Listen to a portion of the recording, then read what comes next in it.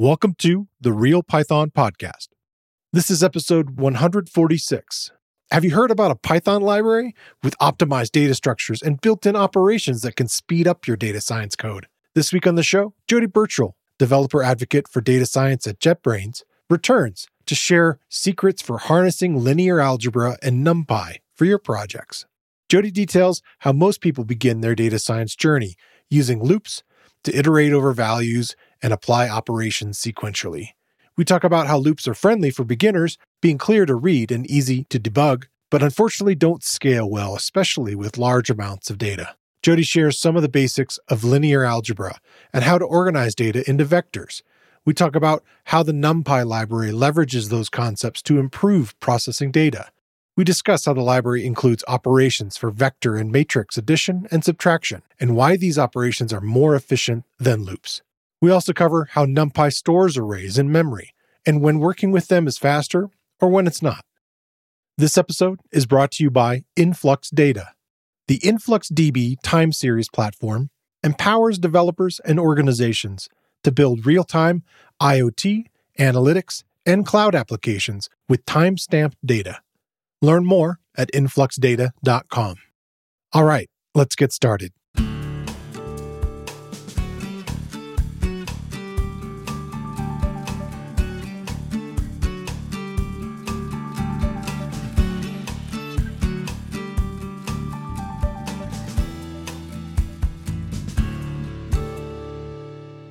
The Real Python Podcast is a weekly conversation about using Python in the real world. My name is Christopher Bailey, your host. Each week, we feature interviews with experts in the community and discussions about the topics, articles, and courses found at realpython.com. After the podcast, join us and learn real-world Python skills with a community of experts at realpython.com. Hey, Jody, welcome back. Hey, I am so happy to be here and first episode of 2023. Yeah. How are your holidays?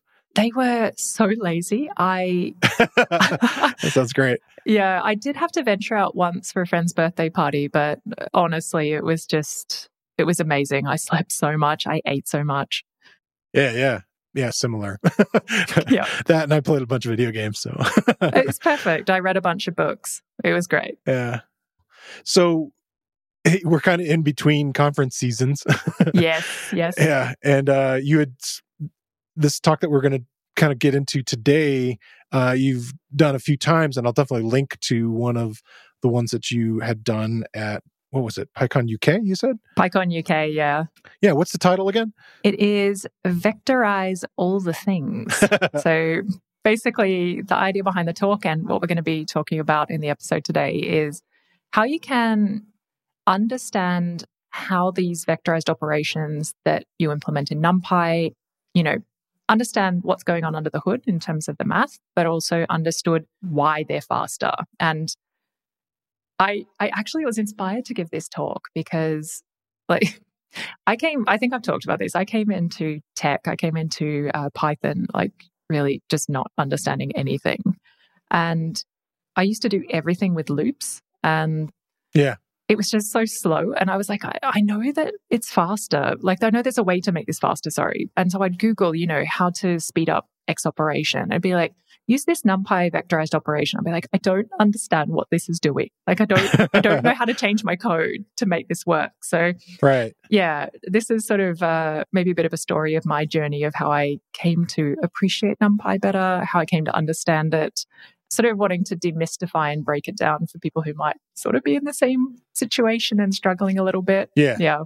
A very pat answer is, why aren't you doing, vectorized operations? And it's like, well, okay. I don't know. I need to understand how those kind of work and, exactly. Where to look to set up the code. And I'm comfortable doing loops already. Exactly. So I'll just, make coffee or whatever. We've joked about that before Yeah.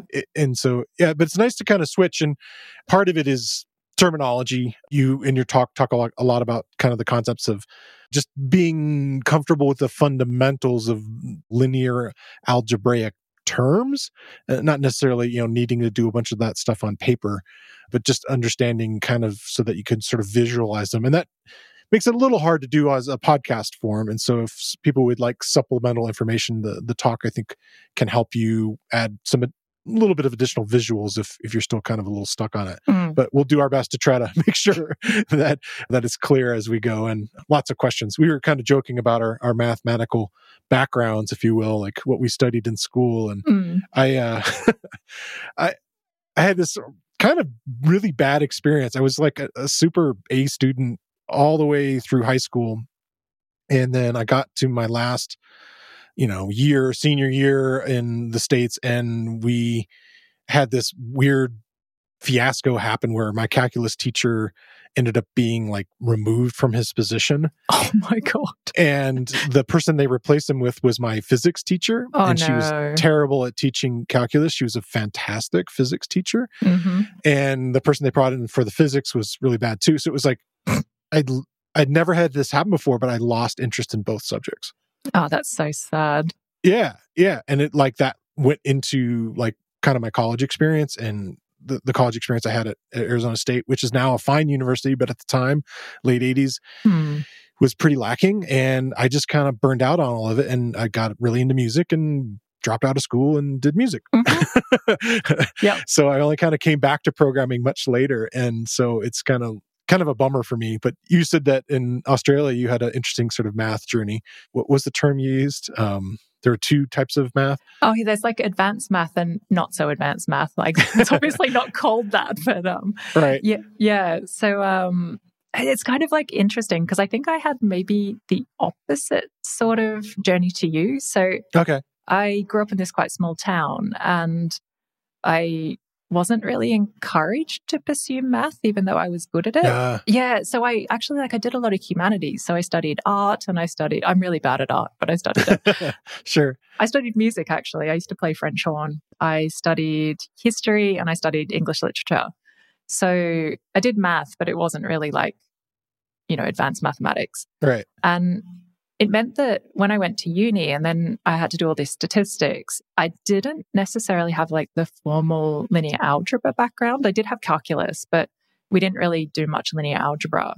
And obviously this was kind of a problem when I started trying to learn machine learning, especially neural nets and deep learning, because so much of it is based on linear algebra. So actually, I got so frustrated. It was a few years back. I'm like, I'm so sick of like half understanding this. Like, I just don't understand what they're talking about when they're talking about these like matrix and transformations and stuff. I sat down, and there's this incredible series of lectures. It's a course from MIT, and it's available on MIT OpenCourseWare. Okay. He's this legendary professor called Gilbert Strang. I will share the link. Yeah. We'll definitely put that in the notes. Yeah. And it's just, this man is one of the most brilliant teachers I've ever seen. And he actually has some more recent books, which are kind of more focused on linear algebra for machine learning and optimization and things like that. But the core kind of book that he has and the course that goes along with it are just, it's not even applied. It's not even something like, except for maybe like principal components analysis, which is taught in that course. Okay. It's not even stuff that you would be able to apply directly to machine learning, but it's so fascinating. And yeah, like I think it was just one of those things where I was like, okay, like this actually wasn't difficult and it's really fun. Yeah, I think I would find it way more interesting, and that always can be the teacher, and that's why I love trying to share as many resources and, kind of look at different ways to kind of bring stuff in, because like I love learning, that's like kind of why I do what I'm doing. And so it's always amazing when you could find a teacher that just has a great methodology for getting us into it. So that sounds fun. Yeah. I guess we need to kind of break into the main topic, the idea that we use loops all the time, and those are some of the fundamental Python tools, and they can get the job done. But when you start moving into these larger sort of almost big data types of problems, or like I said, machine learning problems where you're training on massive data sets and so forth, that the inefficiency just becomes sort of extraordinary. So yes.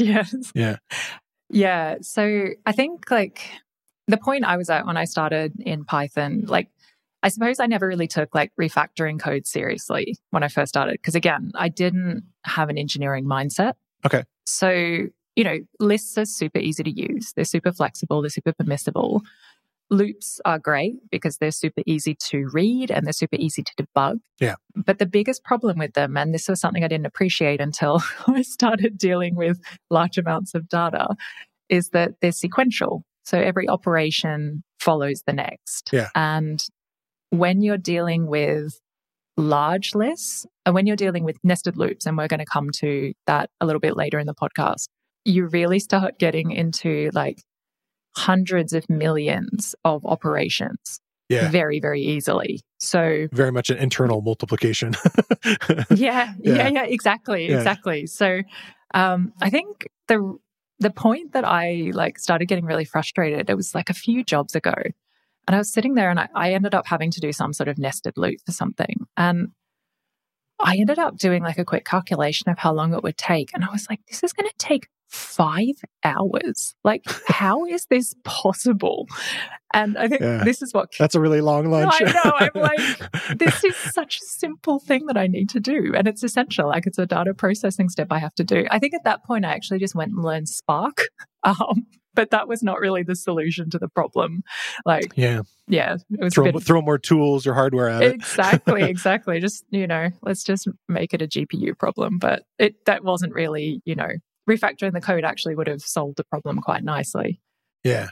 Yeah. So basically, as I said, like what I want to do is sort of start with a little bit of the basic linear algebra. And when I say basic, I mean, we're going to talk about real basic stuff. Like you do not need any background in this field. And you'll kind of see how far you can get with some very simple concepts. Yeah. And if you've been playing around with data science at any level, just even setting up simple matrices, or you think about you doing multiple lists, this is definitely going to make sense. It's just a matter of translating it. Exactly. Like if you've ever had to, say, pass variables into an sklearn model, or like you've played a little bit with Keras or something and you've had to transform variables to tensors, you're gonna understand this a little bit better if you didn't kind of know what you were doing as well. So yeah, I hope you'll get a lot of mileage out of the knowledge. Yeah, cool. So yeah, let me jump into some linear algebra basics. So when you're kind of thinking of linear algebra, you have basic units. So I think of the most basic unit in linear algebra as a vector. If you've listened to our episodes about natural language processing, the first one, we actually do talk about vectors. We talk about them in the context of word embeddings and also like count vectorization and things like that. But basically what a vector is an ordered sequence of numbers. So you have a bunch of numbers and the order matters. And you can kind of see actually a list could be a vector. But we're going to talk about at the end of this episode why a list and a vector, as it's represented in Python, are different things. But, if you're familiar with a list, a vector is just, you have an order and you have a bunch of values and they need to stay in the same order. Okay. If we're going to relate this back to machine learning, I like to think of vectors as just a row in a data frame. So it's, it's not a difficult kind of foreign concept. And obviously, if you're in a data frame, you have columns and you need to keep all the values in the same order as the columns.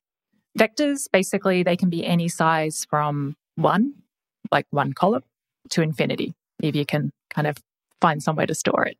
So there's no real constraint on how big a vector can be. And then slightly more complex than a vector is a matrix. A matrix is really just a collection of vectors which have the same number of elements. So if we relate this back to the data example, a data frame is a matrix. Right. You can think of it that way. Yeah. And then there's all sorts of operations that you can do with vectors and matrices. So a really simple one is you can do subtraction and addition. So basically, if you have two vectors, let's say they have 3 elements each. Let's say we have one vector which has 1, 2, 3. And then we have another vector which has 1, 1, 1. And I take that second vector away from the first vector, what I'll get back is another vector, which has 3 elements as well, and it will have the values 0, 1, 2. So you can see you've done that subtraction operation by lining up all of those elements and doing the operation element-wise. So it's pretty straightforward. It's nothing really difficult or magic there. Right. You can also do a bunch of multiplication operations. So there's all sorts of multiplication operations you can do. You just need to make sure that, there's different configurations in terms of the sizes, but we won't really be going into multiplication in this podcast. So there's no real reason to delve into explaining that further. And then another thing you can do is you can do element-wise operations. So say what you do is you have a vector and you want to multiply every element by 2. You can do that. So you'll just have, say I have a vector with 1, 1, 1. If I multiply it by 2, I will have 2, 2, 2. So it's not very complicated. And you can do all sorts of operations like absolute value, or you can make negative numbers, like all sorts of things that you would just do to a number. You can do to every element inside a vector or a matrix. And so these matrices and vectors, what we're doing kind of differently than what you might do in Python with a loop, where you'd have to sort of address each one of the elements and create that loop and go through and add the first elements from this list and the first element from the other list, and then return it into another list. That's something that NumPy, you basically name the 2 vectors. Could be the 2 columns from the a data frame, but those 2 individual vectors, and then you put them into its own NumPy method or function, just right there, that's built into NumPy, and it's doing all of that without the loop. Exactly. Interestingly, though, and we talked about this a little bit before the episode, some things you can't escape loops. Okay. So when I was talking about this element-wise application of, a function to every single element in your matrix or your vector. Yeah. So say I'm talking about multiplying every element by 2. I actually dug into the C code under the hood, and it is actually doing a loop over every single element in the vector or the matrix. So it's sort of like, with some things, there's just kind of no way to avoid it, but it's doing the loop in C rather than in Python. So it's faster because it's just a faster language. Right. Yeah. NumPy is already kind of written in C. And so how it's managing, kind of addressing where these objects are in memory and so forth, is a little different than how Python is. Python is having to kind of create objects, if you will, for all these different things. Whereas I think the vectors can be a simpler data structure for it to apply these things to. I think that might be part of it. But yeah, I'm wondering about, this is something that if somebody dug into like the NumPy documentation, you would see all these kind of NumPy methods that can be used instead. Exactly. And we're actually going to talk about one of them in this podcast. But basically, it's actually a very good lead into the next section, which is how Python represents these vectors and these matrices. And, we kind of gave the game away. It's in NumPy, and the data structure is an array.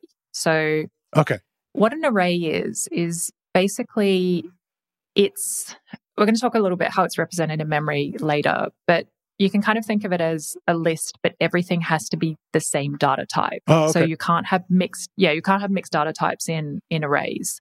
And there are all sorts of array methods. These are the ones you're talking about. So if you did say array.add, you can do that addition that I was talking about earlier, or subtract. We're going to talk about that in a little bit more detail. There's like an absolute value function. Yeah, there's just all sorts of functions to do the linear algebra operations that you would, learn about if you do a linear algebra course. Cool. Yeah. And this is sort of where tensors come in, actually. So you can have different dimensions to arrays. I find it really difficult to describe what the concept of dimension is, but the way that I kind of think about it is the number of sides of your array that can change size. I always think of it like the standard matrix being columns and rows being kind of the length and width, the types of things that you would think there, but now you're adding depth, I guess, potentially. Yes, exactly. So when I think about it, I try to link it back to concepts within linear algebra, maybe that's less or more helpful. Maybe, Chris's explanation will make intuitively more sense. But vectors are one-dimensional arrays. And the reason I think about, them as one-dimensional arrays is they can only change in terms of the number of elements they have. Okay. The type's always going to stay the same, unlike a list. Yes, exactly. And then matrices are represented as two-dimensional arrays. So as you said, they have rows and columns. So, the first can represent the number of rows, the second the number of columns, or probably the other way around.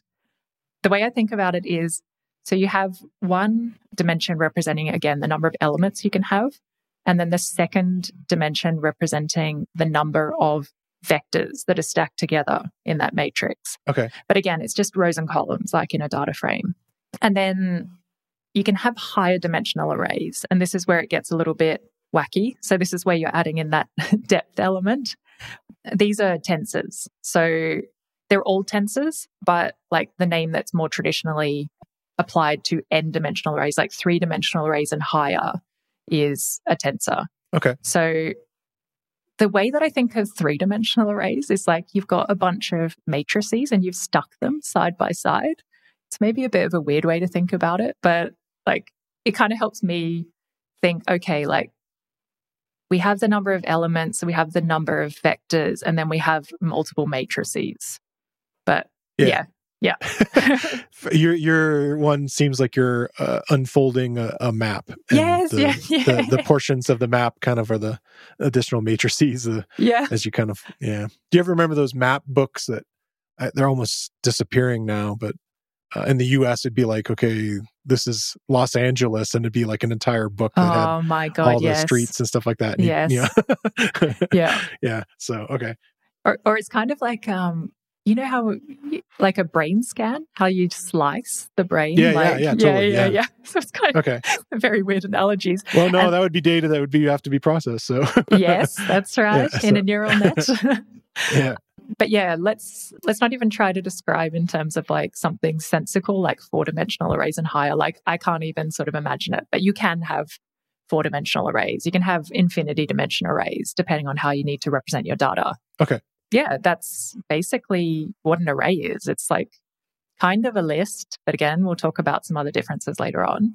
And it just has everything of the same type, like all the elements have to be the same type, and they can have different dimensions. And then you just relate that back to vectors and matrices. That's why that whole process of sort of cleaning your data and sort of normalizing it is kind of crucial. Not only does it potentially, if you brought it in from a CSV and they're all like object type or whatever, and you're like, well, this isn't text. This is, in this particular case, it's maybe you could turn it into categories or something like that. Or if it's, numbers, it's like, again, normalizing it down to something that is going to be the same all the way through and so forth. That's kind of why, in order to be able to do these sort of vector-based, in this case, linear algebra techniques to them, they have to be the same, right? They can't be sort of generic objects. Exactly. Developers love the InfluxDB time series platform because it handles large time series datasets and provides low latency SQL queries, which helps them build real-time applications and provides insights that they otherwise miss. InfluxDB Cloud is a performant, elastic, serverless time series platform that can ingest billions of data points, such as metrics, events, and traces, in real time with unbounded cardinality, and store and analyze and act on that data, all in a single database. Check it out and start for free at influxdata.com. That's influxdata.com.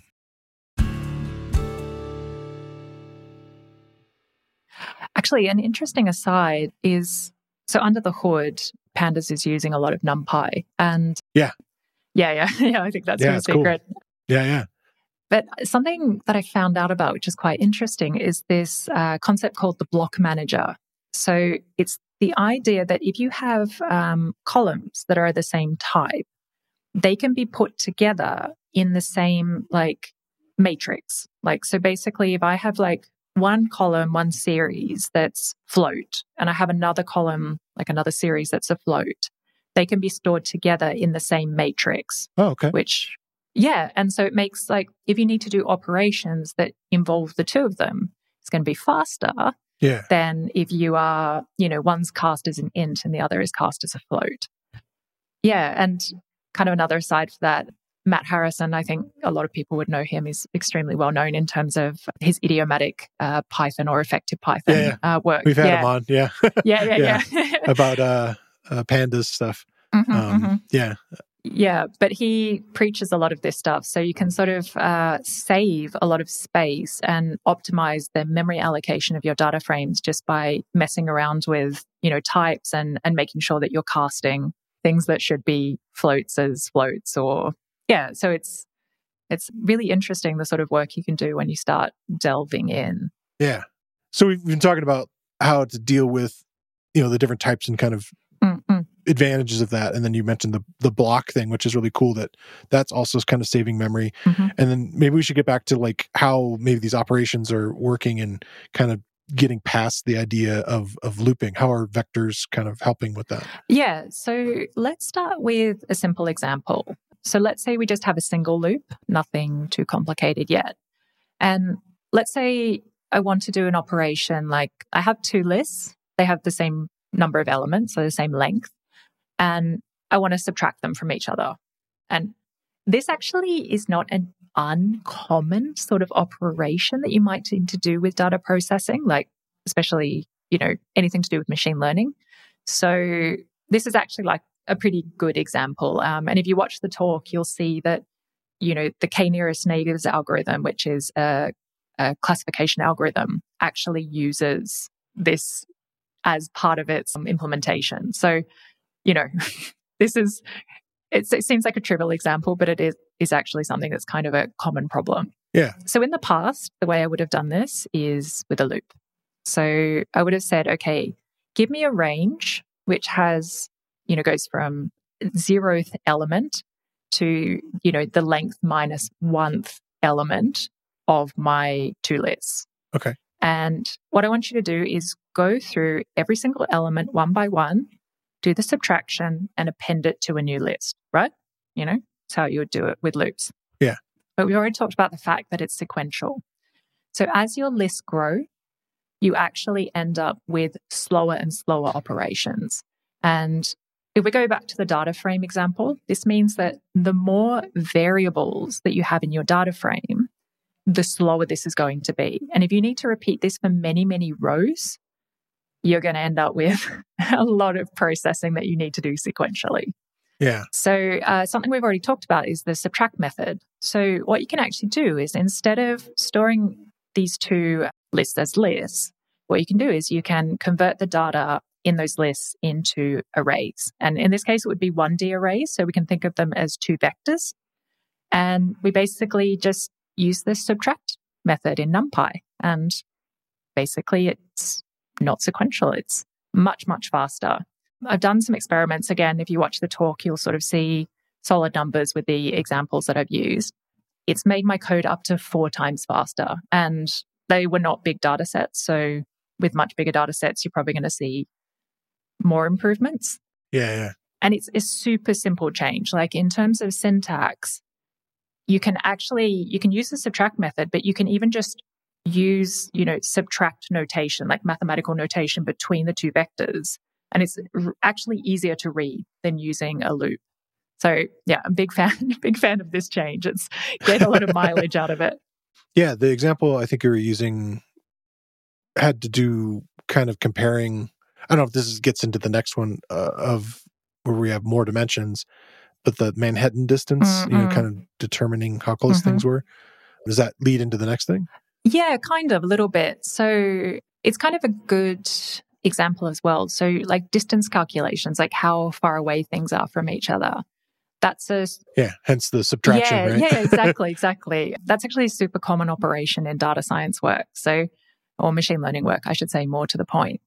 The example that I use in the talk is, let's say you have 2 data frames and you want to find out the distance between every single row in each of those data frames. So I mean, like, every single row in data frame 1 needs to be compared with every single row in data frame 2. Like we're talking full permutation.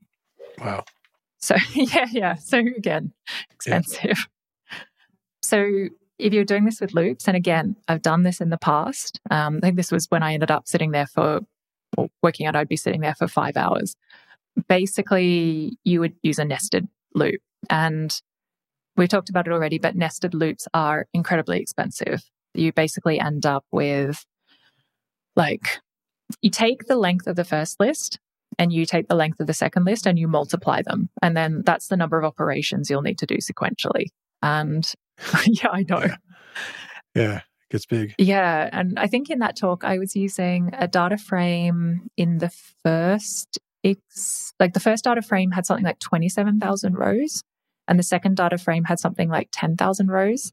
And it basically would have been something like 140 million sequential operations. And that is not a big data set by machine learning standards. Like you're talking usually like hundreds of thousands, maybe millions of training examples. So it like quickly becomes intractable to do these sort of operations using loops. It's a little bit complicated to explain how we can get rid of the loop. So what I'm going to do is take it in steps. Okay. So let's say the first thing that we want to do is get rid of one of the loops. We don't want to get rid of both of them initially. So what we do is we take the first row of data frame 1 and we create a new data frame, and it contains as many copies as we need to get it to the same number of rows as data frame 2. So then we have 2 data frames which have the same number of rows. Okay.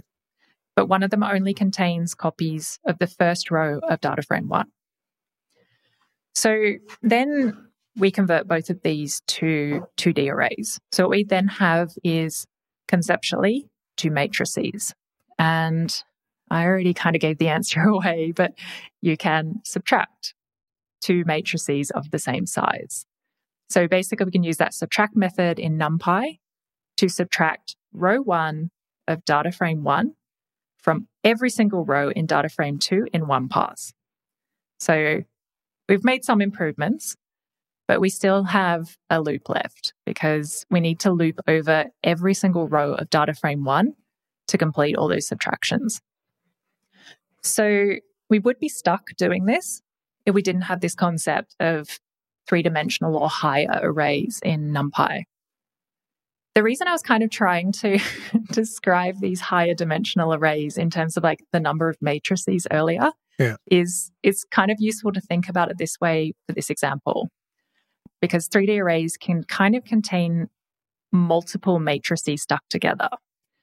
So what we can do is we can create one 3D array and it contains all of these duplicate matrices. So like your matrix or your data frame containing multiple copies of the first row of data frame 1, multiple copies of the second row of data frame 1, etc. You can kind of like stick them together side by side. Okay. So what the third dimension represents is the number of rows in data frame 1. And what the second dimension represents is the number of rows in data frame 2. Does that make sense? Yeah. Yeah. I think so, yeah. It's terribly difficult to describe this without images. It looks easier visually, yeah. It does look a bit easier visually, and you'll sort of see a bit more detail again if you watch the talk. But I think that makes sense. So basically you have this sort of cube, and you've got all these duplicates of all the rows of data frame 1, and you've got all of the rows of data frame 2. And the reason that we're doing this is we want to compare across this whole set, right? Exactly, in one pass. Yeah, okay. And this ability to create these copies, if you will, of this one dimension, this one single column or single row is called broadcasting. Is that right? Yes. So this is like the way that you would get around doing this is explicitly. Like instead of creating 2 3-dimensional arrays, which you have had to explicitly replicate all that data for, because it's like super memory inefficient. truly making copies and yes, yeah, filling memory with them. exactly. Yeah, okay. NumPy can sort of do some magic under the hood where it sort of implicitly creates those copies. It sort of like stretches out size of the data frame. So it sort of fills in those copies. Okay. And it then can do the subtraction for you. Broadcasting is like a little bit difficult to explain. I think probably the best way to explain it is, let's say, like scalar multiplication can be a broadcasting operation. So let's say I have a vector which has 3 elements, a one-dimensional NumPy array. Okay. And I want to multiply every element by 2 again. Under the hood, what NumPy is doing is kind of implicitly creating another vector which has like 3 copies of 2. Okay. And then it's element-wise multiplying every single, the 2 in the first position, the 2 in the second position, and the 2 in the third position by every single element in that vector that you want to multiply by 2. Okay. So, yeah, so broadcasting is essentially like just sort of like stretching magic under the hood. But there's sort of certain conditions under which it can work. And I would really recommend just going and reading the documentation, and we'll have a link for that in the episode notes. Yeah, when I think about this idea of the subtraction thing and trying to find distances between things, that applies to these models of, like you said, nearest neighbors and things like that, trying to find distances between stuff. And that's why you're making, going back to our previous conversations, these words into vectors and so forth, so that you can see, this is conversationally where this is staying, and we have to kind of compare it across a whole larger thing. And so that's why we're doing these mass amounts of subtractions potentially, right? We're looking at large corpuses of stuff and having to be able to compare, in this first line, this is what was happening, and then to keep the context of it. And it's pretty cool, like to think about like why we had to turn them into numbers. Yeah, exactly. It's actually very interesting as well. So I'm sort of jumping ahead a little bit, but I think it's like a good point to sort of discuss this. So basically, you can get a lot of performance gains with, these sort of vectorized operations, because you get rid of the sequential element. And we'll talk a little bit later about how the way that these are stored in memory actually changes the efficiency as well. But beyond a certain point, it's still too costly to calculate every single comparison. So this is where you were talking about the approximate stuff. So I have a story about this actually. So as you know, I used to work doing NLP work in industry. And we had this one project where basically we were working on improving a search engine for jobs. And what we wanted to do was have people input a job title, and then at search time, be able to retrieve the most relevant skills to expand the search query, so that, if I typed in data science, it would also find jobs for me with Python and machine learning and, Jupyter notebooks, etc. Yeah. So okay. The thing is, what we're talking about then is we had converted all of these words, like the job titles and the skills, into word embeddings. So they were all vectors. But we had something like 200,000 of them. And in order to basically find the closest vectors at search time was really, really it wasn't feasible. You just couldn't search fast enough. So there's this whole family of techniques called approximate nearest neighbors. And the idea is, it's probably getting a little bit too technical, but basically we have these vectors and they have a certain number of elements. And in order to find the nearest neighbor, you need to compare every single element. What you can do instead is you can collapse them to, say, a single number or lower dimensional spaces, like with less elements, so that you don't have to compare so many numbers. You really just need to, in the method that we used, we just collapsed it down to a single number. And then you could kind of rank the numbers and then divide them into different hash bins. Okay. And just search within a particular box. Okay. So you're finding the page of the map and as opposed to looking across the entire book. Exactly. And instead of, say, having to look at the map in detail, maybe you've just, divided. I don't know. Actually, I can't think of a map analogy, but like you have neighborhoods or things like that. You're kind of narrowing the search. Or you've much more broadly. or you've simplified the map. Like you don't need to know exactly where you need to be. Right. But you just need to be in this quadrant or whatever. Yeah, or in this suburb or something like that. Yeah. Okay. So I was sort of I got down a lot of rabbit holes after I started looking into this. I got really curious about how something like, say, k-nearest neighbors, this classification algorithm that I was talking about, does it in scikit-learn. So to give like a really brief summary of how this works, basically what happens is you have a data set and it has labels. So this particular point belongs to, chutney, and this one belongs to jam. And clearly I'm a bit hungry. I don't know why I thought of a spreads example. This one belongs to peanut butter. So then what you have is you have a whole bunch of unknown spreads. Let's say we're talking about spreads. And what you want to do is find the points that are closest to something that you already know.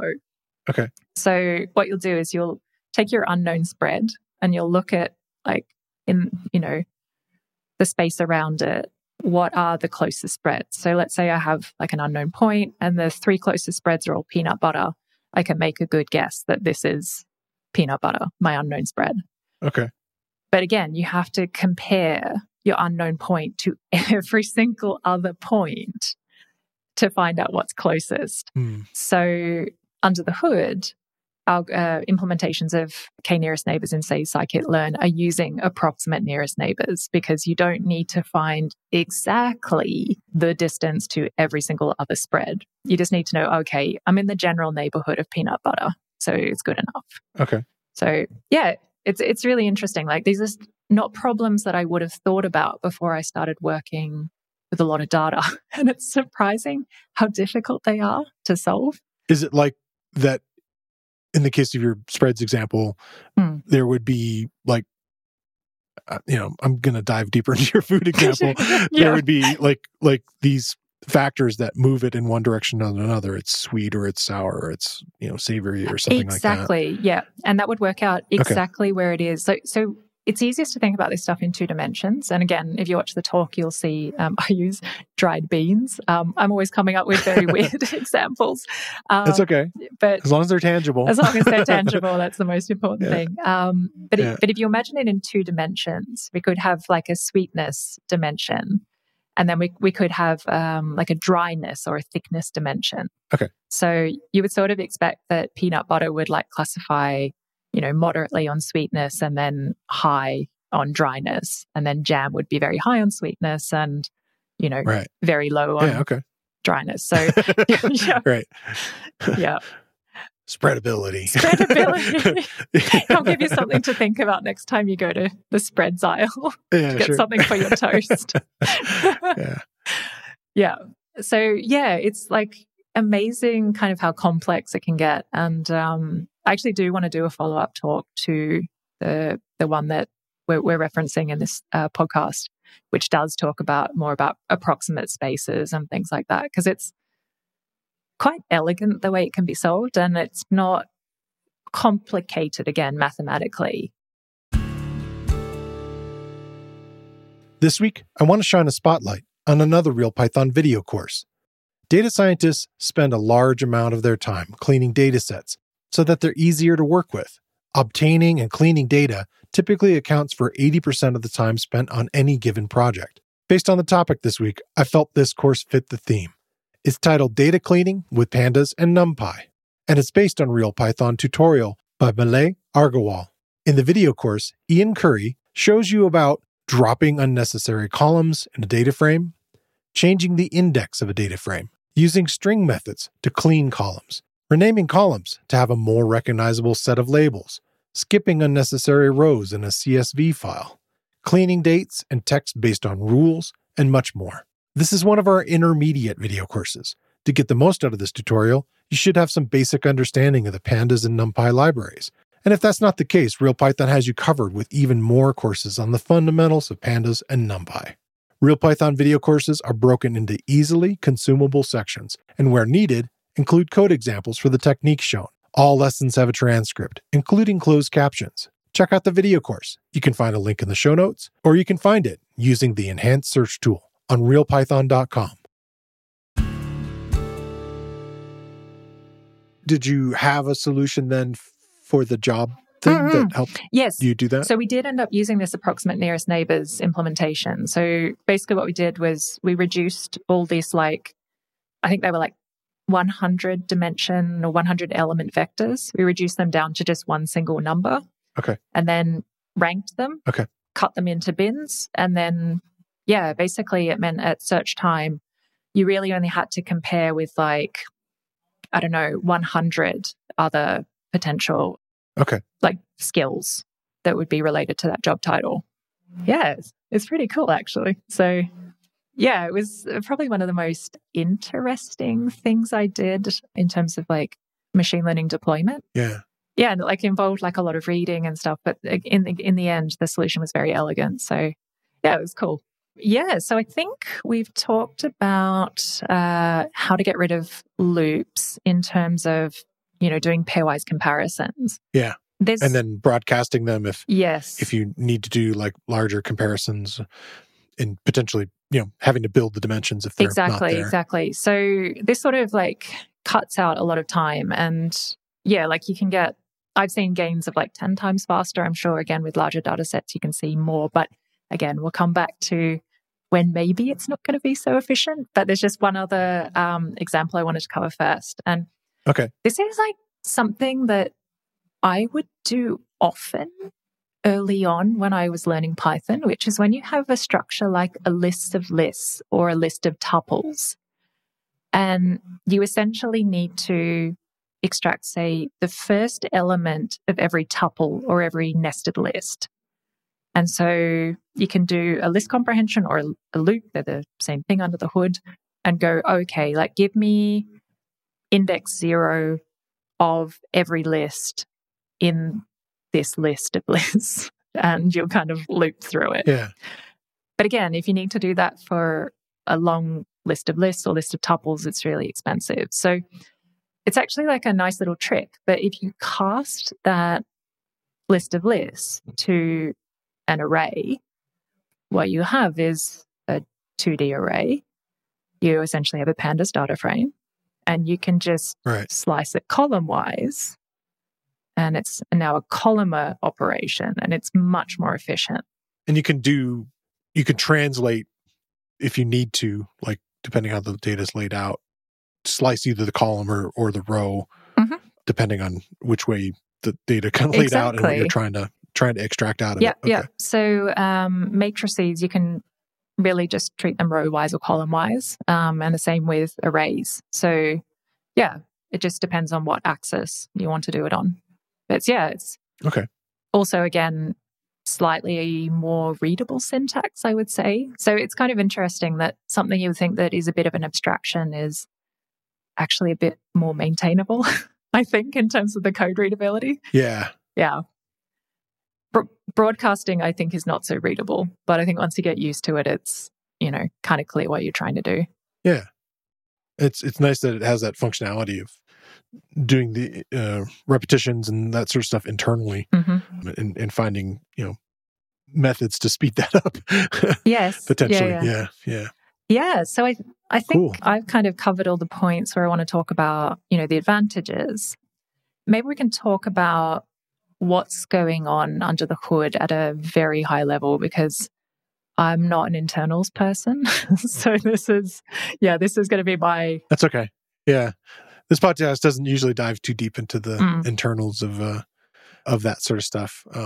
We've occasionally talked to people that work on CPython itself and get into the C layer, but even they will say, I don't know it all. Yes. I can traverse it, but it's not it can get really deep. And in a library like this, the same thing, I think. Yes.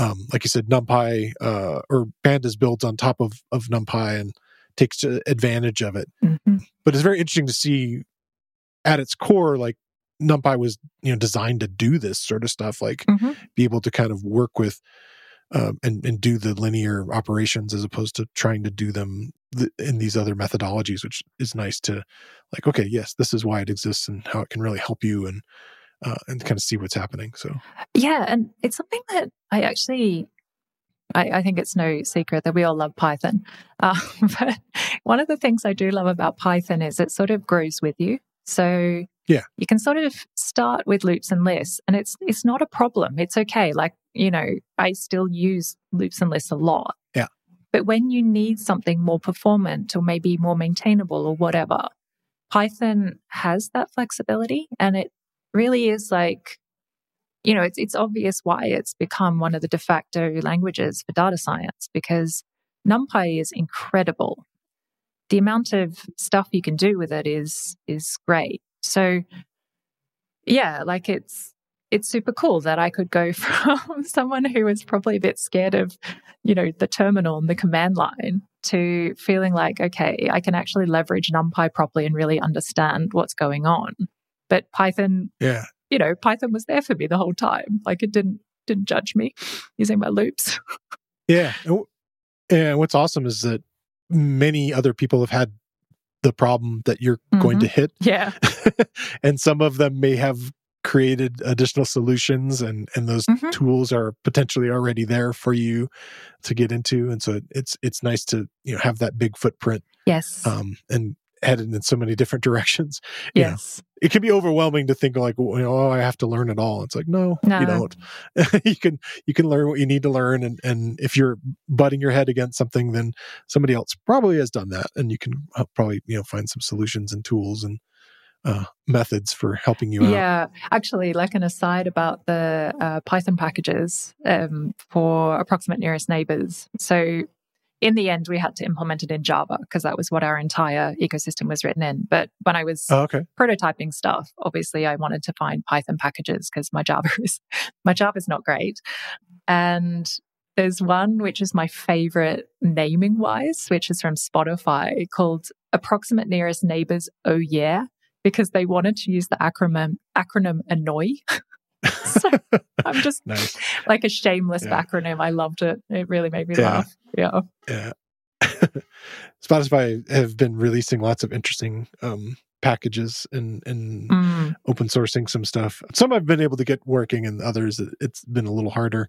But like in the audio sphere, it's been interesting. Oh yeah, but, I can imagine. I'm glad that they're open about it. Yeah. One of them I had to get like a really large tech stack set up on my new Mac, and it was like not ready for M1. It was like really frustrating. Oh god, yeah, the M1 compatibility issues. It was a really It's getting better. Yeah, but I was struggling with TensorFlow this week. Actually, like I was playing around with an M1 Mac, and let's just say TensorFlow and M1 is an ongoing. It's frustrating. I hope they get that solidified. Yes, yeah. Because that was like over, I don't know, maybe 9 months ago that I was playing with that, and it was like, oh, come on, guys. Yeah. So cool. Yeah, I love a good backronym, like you said. A good backronym, especially when it's so shameless. It's great. Yeah, exactly. Cool. So let's actually talk about one of the most interesting things, which I think is how arrays are stored in memory versus lists. Okay. This is going to be a very high level overview because, again, this is the level of understanding I have. But basically, memory is divided up into these blocks, and the blocks are called pages.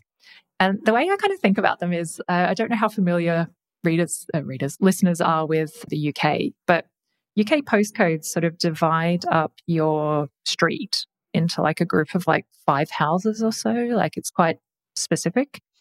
So I kind of think of like pages in memory like UK postcodes. Like they're kind of quite specific, but it's not down to the level of an individual house or an individual room or something. It's just, a bit. How many digits are in a postcode? I think it's 6, but it's a combination of letters and numbers. Oh, it's got letters. Okay. Yeah. Because you guys, because in Germany we have we have zip codes, which are really I don't know. They feel very random. I mean, they get you in a ballpark. But you've got the zip 9 so, as well, I remember. Oh yeah, we do. Yeah. And it's never been explained to me, but yeah, it gets really specific then with 9 I spent a lot of digits, time with zip 9. I think it was explained to me as like half a street in suburbia. And don't even ask about built up areas because it's usually just one building.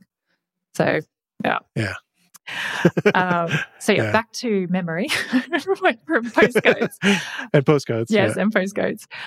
So basically when the CPU wants to process something, it won't do operations on variables unless they're directly in proximity to it. So pretty much what happens if you, say, create a variable called a, like a equals 3 or something in Python, that'll be stored on a page. Yeah. And in order for the CPU to do an operation on a, the whole page that a is located on will be copied, or not copied, moved close to the CPU. And then it gets moved back after the operation's done. So you can see that there's a cost involved here. You're not just moving a, you're moving a and everything around it. Yeah. So the thing with lists is that lists aren't actually stored in sequential chunks of memory.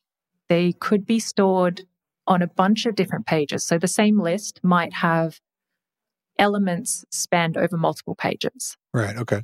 And this means that when you need to do operations on that list, you're basically moving potentially many, many pages, even for a short list. The kind of defining feature of an array in Python, not just NumPy, but arrays as a structure, is they're stored in sequential blocks of memory. And so that means that less pages need to be moved in order to complete operations. Yeah, that makes sense. Yeah. So apparently this is actually the major reason that you have so much time cost when you're doing these sequential operations, because you're just moving multiple pages around. Yeah. Kind of seems obvious, I guess. But yeah. No, yeah. It's that kind of memory management stuff that's happening under the hood. There's a lot of shuffling around happening. The fact that a list can have, whatever size elements, if you will, yes, in it. You can have a list with lists in it, and things like that. Whereas an array is structurally, they're the same. They're homogeneous or whatever you want to call it. The same style. Yes. Or data type across that whole thing. So you would have, and you're saying they're also sequential as far as where they would be laid out pages wise? Exactly. Oh, yes. Yeah. So it's always a sequential memory block. Okay. And that kind of leads to a potential disadvantage. This is a theory I have. I don't know if this is backed up by anything, but something I noticed when I was doing these broadcast operations, especially with really large data sets, not really large, I'm talking 50,000 rows, as I doubled the data sets. Okay. Basically, the amount of time to actually complete that operation, or the amount of advantage I got over doing a nested for loop, started getting smaller and smaller. And I was like, what's going on here? The theory I have, and I don't know how correct this is if you think about it, even if you are doing a broadcast operation, so you don't have to create a giant array under the hood to do a subtraction, you're still going to have a gigantic array as the output of your operation, because you've got all these pairwise differences that you've calculated. Okay. And you need to store it, and you need to store it sequentially. So I imagine what's happening, but I could be wrong, is that there's a bunch of shuffling happening under the hood where basically things are being moved around to free up enough sequential memory space to store this gigantic array that you've created. And that potentially just eats up a lot of the time that you would have gained by doing it in a vectorized fashion. But yeah. This is where I think the memory profilers and these other tools that I've talked to a handful of people about really come into play, I think, is okay, well, maybe if I size my operation slightly different, or, I attack it from a different way, I can kind of see, where the memory is being used and how it's being used. Yes. And, that's where that all might come into play as you try to, like you said, optimize your code to work in those situations if you're suddenly getting blocked. Mm-hmm. I think it also kind of brings up that NumPy, and I was actually surprised to learn this like a while back, but NumPy is not a GPU library. NumPy is CPU only. So, Okay. Yeah. yeah. And like, obviously, GPUs are sort of designed to do all of this sort of linear algebra is what they were made for. They were made for gaming, and gaming Right. involves Which a bunch of, yeah. You got to imagine that's full of vectors. Exactly. Right. So, yeah, like I think I've been doing quite a lot of reading about PyTorch lately. And, under the hood, what PyTorch is doing is massive amounts of linear algebra, like matrix algebra, this sort of stuff we've been talking about explicitly against GPUs. So I also think, NumPy can take you so far. But if you really need to do like serious, like number crunching that can be represented as an array, you're probably best jumping over, I think, into the GPU realm, because the differences are astronomical, like the size differences that you get, the time differences you get. Right. Yeah. That investment you may be looking at, if you're not going to get, the hardware yourself, you can at least rent the hardware, through some service or whatever. Yeah. And that's where that like CUDA. CuPy. Is that NVIDIA? Is that right? Oh yeah, NVIDIA is CUDA. Yeah. Okay. Right. Okay. Yeah. And all their tools that kind of go along with that to speed everything up. Yeah. Yeah. Cool. And I can tell you from personal experience training neural nets, you will not regret investing the time to set up a connection to a GPU machine. Okay. Like, it's shocking. It's shocking. Although I was reading this really interesting point today, where basically there's obviously, like, you're not going to keep all of your data on a GPU machine because they're really expensive. So basically what you'll be doing is you have like a reading and writing process, like an I/O, where basically you need to transfer your data over to your GPU machine, do your calculations, and then transfer it back. So they're actually saying, like, the small data sets, well, you've still got the I/O overhead. So you may not want to necessarily default to using GPU. So yeah, like it's diminishing returns. As it gets, your data set gets too small. So yeah, anyway, it's very complicated. But I hope actually we've been able to break it down a bit and sort of help. Yeah. I think if people want a little more of the visual elements to it, that your talk does a good job of that and kind of goes through these examples, and they get to see your example of the beans yes. being used there. And then I think if you don't have a background at all with working in vectors and kind of understanding how that relates to linear algebra, that maybe that other talk that you mentioned or the course might be really good. I'm interested in checking that out too, because I think that it might help kind of maybe cement some of my knowledge on this stuff. I've worked with and kind of understand functionally what's going on, but like at a deeper level, it's like, okay, well, what's kind of behind all of that, and I feel like we get so stuck in buzzwords and and terms, and often you go to read articles on this stuff, and it's like it's hard just to parse, because they assume that you're at this particular reading level, if you will, and have all that vocabulary in your head already. And it's like, well, could you slow down and just explain that concept, even if it takes a paragraph or whatever? So I have a few real Python resources. One is an article or a tutorial called Look Ma, No For Loops, array programming with NumPy, that kind of builds on some of the stuff we're talking about today. And then I have another NumPy tutorial about sort of the first steps into data science in Python that I think might help a little bit, some other resources there. And, as always, we always have lots of stuff in the show notes. So either if I add more or Jody sends me more. Yeah. So do you have any talks coming up that you're getting planned for now that you've had a nice little kind of pause here for the holidays?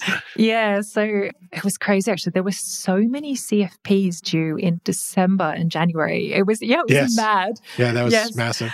Yeah. So I have been lucky enough to be invited as a panel speaker at DataCamp Radar. That's a virtual conference. Okay. Yeah. So where's that? we're going to be doing just virtual. So okay. Yeah. What's the dates on that? It is in late March. So I think March 22nd, if I'm remembering correctly. Okay. So still a couple of months until that one. So that'll be a panel discussion just talking about sort of like the future of Jupyter.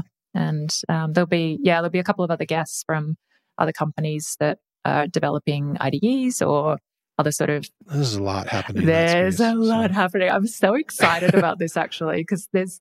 Good. Yeah, and I'm actually going to be recording a podcast with the guy who is organizing this, Adele Neme. I'll be recording that next week on a similar topic. So that's the Data Frame podcast. Okay. Yeah, so really looking forward to it. Like it's a very cool and interesting topic.